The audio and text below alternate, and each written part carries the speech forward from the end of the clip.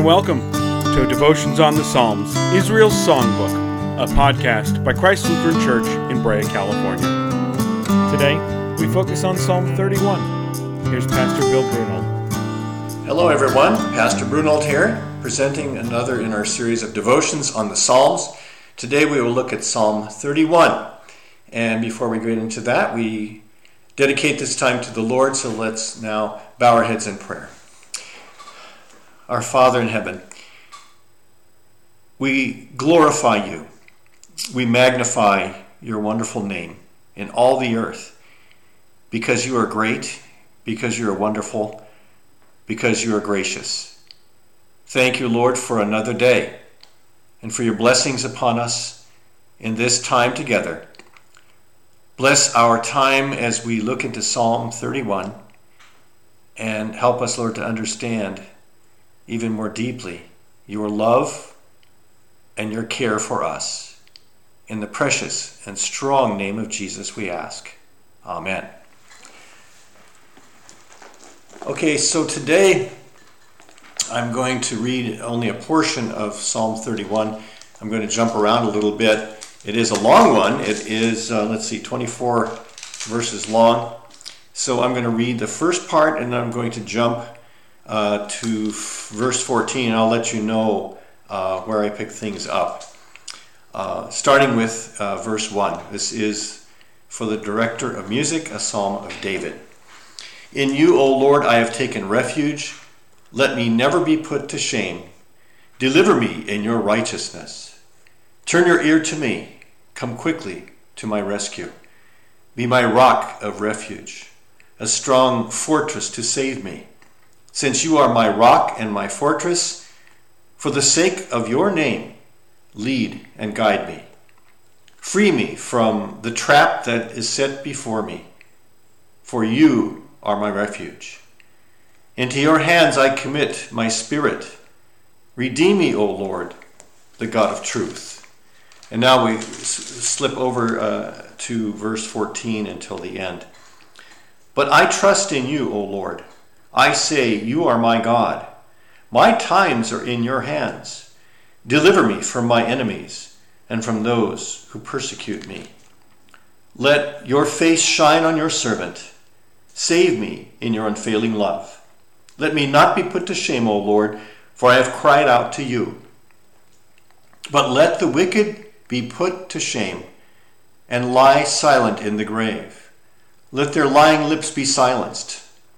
And for with pride and contempt, they speak arrogantly against the righteous. How great is your goodness, which you have stored up for those who fear you, which you bestow in the sight of men on those who take refuge in you. In the shelter of your presence, you hide them from the intrigues of men. In your dwelling, you keep them safe from accusing tongues. Praise be to the Lord, for he has showed his wonderful love to me. When I was in a besieged city, in my alarm I said, I am cut off from your sight. Yet you heard my cry for help, for mercy, and I called to you for help. Love the Lord, all you his saints. The Lord preserves the faithful, but the proud he pays back in full. Be strong and take heart, all you who hope in the Lord. This psalm, Psalm 31, is about trusting in the Lord even in times of distress and uncertainty.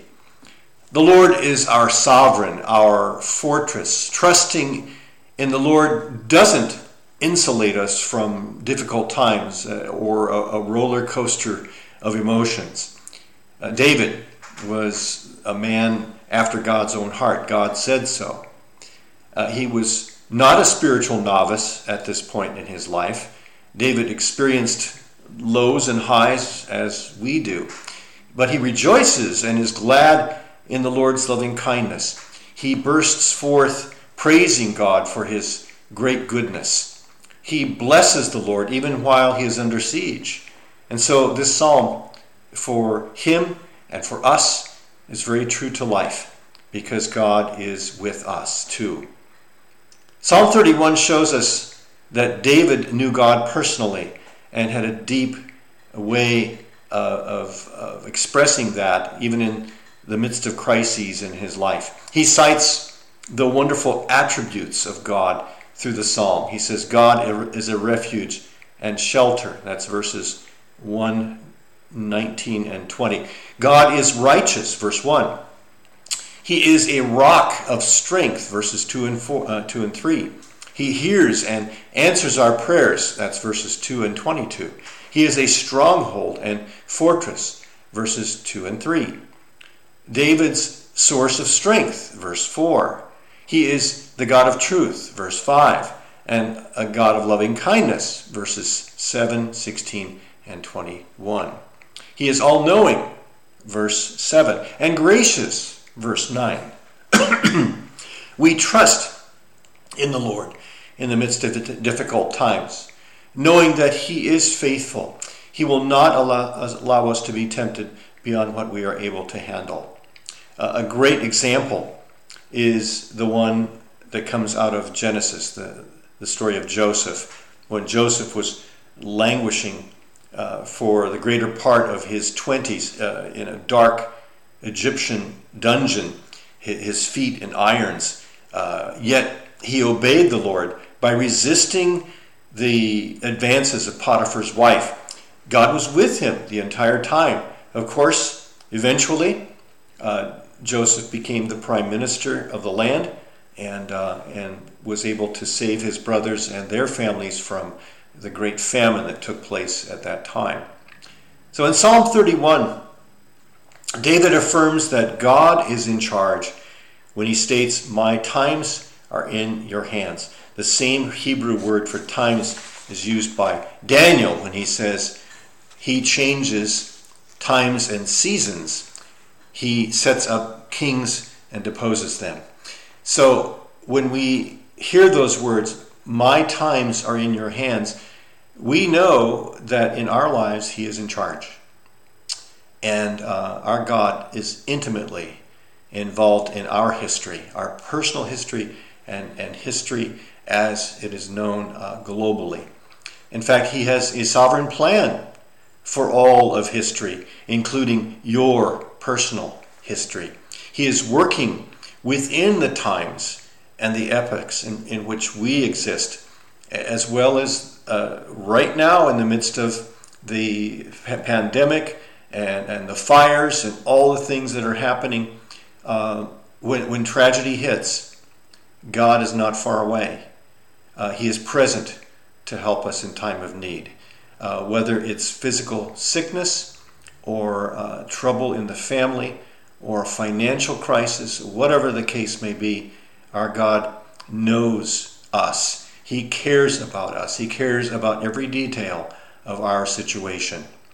So it's interesting to note, too, that Jonah echoed a phrase from this psalm when he cried out to the Lord from the belly of the great big fish. He said, those who cling to worthless idols, mentioned there, again echoing what David said in his psalm. And then Jeremiah often borrowed from Psalm 31 as he would cry out in some of his prophecies. But the most significant of all quotations that comes from this psalm is, of course, a quotation that is quoted by Jesus himself from verse 5, when Jesus, in his final words from the cross, says, "Father, into your hands I commit my spirit." And with that, you and I were redeemed. You and I were purchased from sin, death, and the devil. You and I, through our baptism, became sons and daughters of the King. With those words, we can also echo those words ourselves and say, "Lord, into your hands we commit ourselves, our lives, our property, our families, all that we have, all that we are. Lord, we are yours." And we thank the Lord for his wonderful mercy and his grace that he has shown us in so many ways. And I thank the Lord for this time that we spend together in looking at the Psalms, and specifically today, Psalm 31. And with that in mind, we bow our heads in prayer. Lord, our times, our seasons are in your hands. Lord, we acknowledge that you are in charge. We acknowledge that we have no power in ourselves, but Lord, with you, with the power of your Holy Spirit, Lord, we know that in Christ we can do all things for the glory and honor of your name. Help us, Lord, in the midst of difficult times to trust in you, even as David did so long ago.